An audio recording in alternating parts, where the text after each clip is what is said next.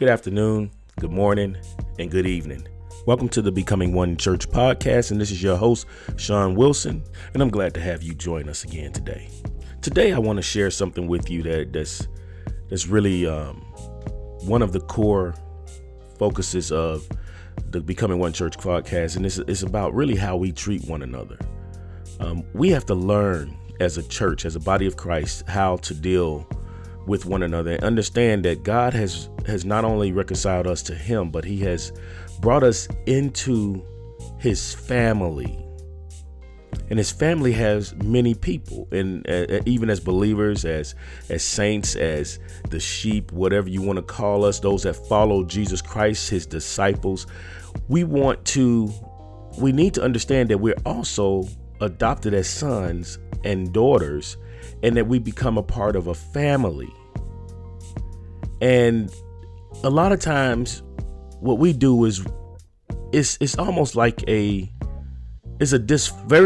dysfunctional family. We have a lot of people that we don't get along with, that we don't talk to. I have heard from, I had a relative told me they weren't gonna talk to me anymore. They'll see me in heaven. And I'm like, how do you think you're going to end up in heaven with that type of attitude? Like, the Lord should operate through you with a sense of forgiveness, because we can't extend anything that we don't have.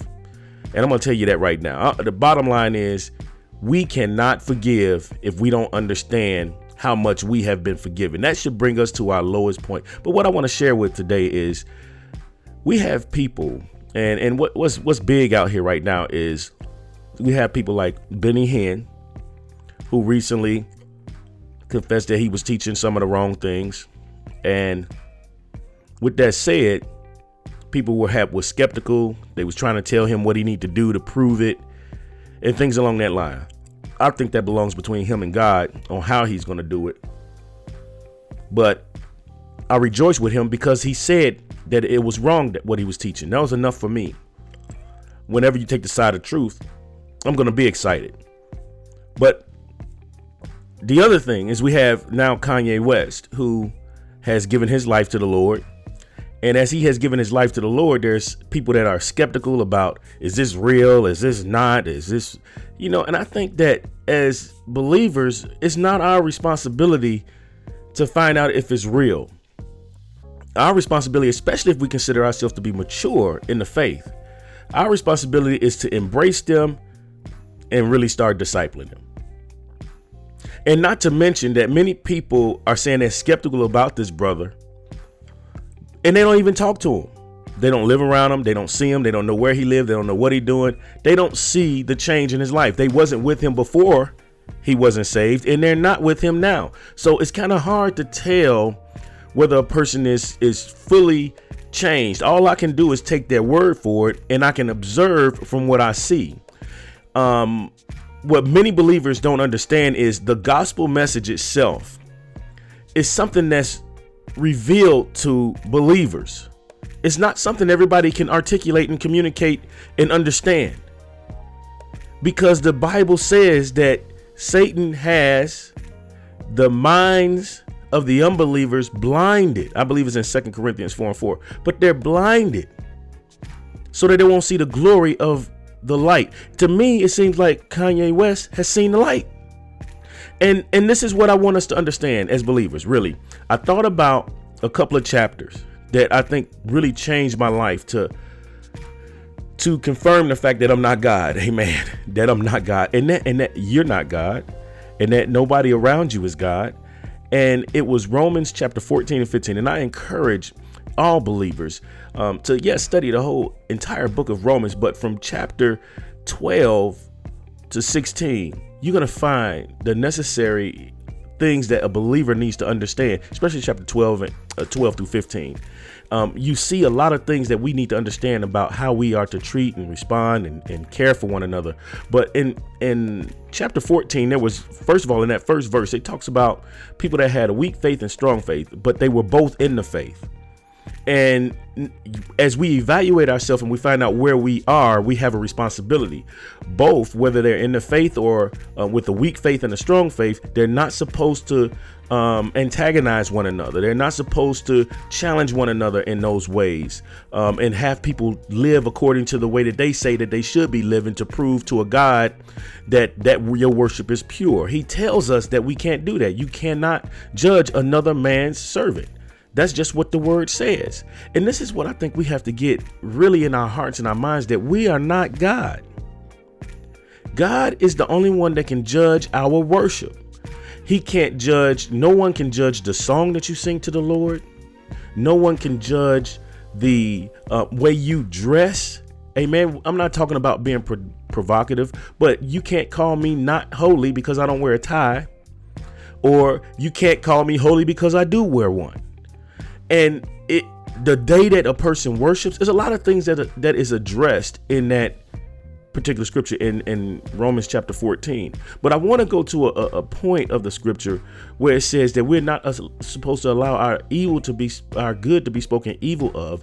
And what this is referring to is there was someone that did not have a conscience to where they would eat meat because they had previously been worshiping idols.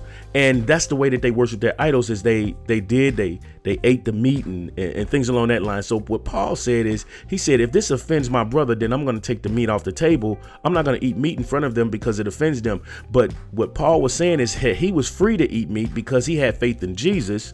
But these weak brothers, they didn't. So what he did was he took the meat off the table so they would not be offended. With that said, we move on to where it talks about bearing one another's burdens, because everything that we do must be done in faith, or if it's not done in faith, it's considered to be sin.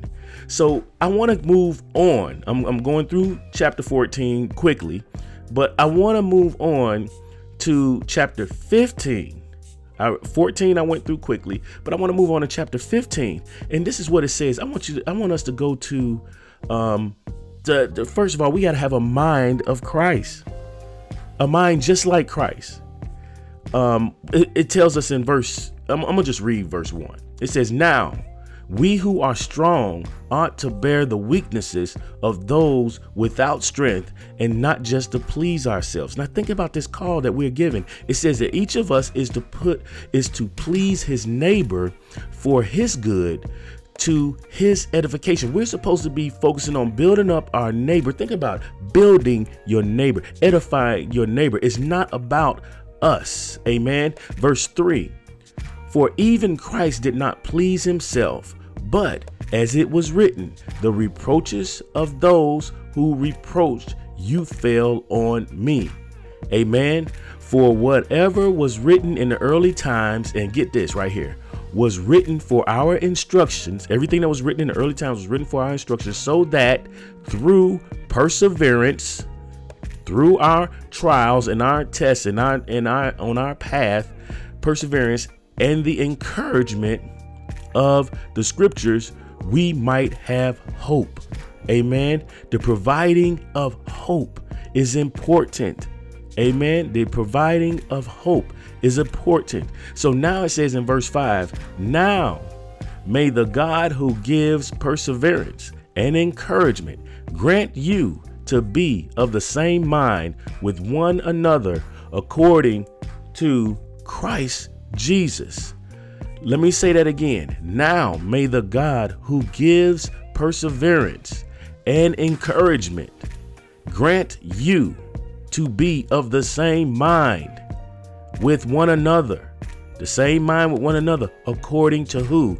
To Christ Jesus, according to Christ Jesus, so that with one accord, you may with one voice do what? Glorify the God and the Father of our Lord Jesus Christ. Therefore, this is the point. Therefore, accept one another, just as Christ also accepted us to the glory of God. Let's accept one another. And this is even like when a person is a believer, we are to receive them. We're to take their word for it until they prove otherwise. Amen. And we're not supposed to be looking at people side eye, trying to figure out when they're going to fall. It's not our responsibility. Our responsibility is to help those that need help. Our responsibility is to bear the infirmities of the weak. That means those that are not as strong as we are, we should be helping encourage them to move along. Our job is to provide hope to the hopeless. Amen. That's what we are to do, especially if we are considered to be spiritually mature, of which I have seen people who call themselves to be spiritually mature are causing more damage to other believers, to babes in Christ, than they received when they was a babe. Or maybe they're retaliating and doing the same thing that was taught to them. But I will tell you this, God did not tell us to beat the sheep. He did not tell us that. He says to take care of. He asked Peter to feed the sheep. Amen. That means that we have a service to mankind, one another. Some more service than others, but we must understand that we have been called to serve one another. We have been called to have one mind on one accord for the glory of God, and Father of our Lord and Savior Jesus Christ. So therefore, I'm going to tell you this. I'm going to end with this. Accept one another just as Christ has accepted you to the glory of God. May you be blessed, and please join me again next week. God bless you and have a wonderful week.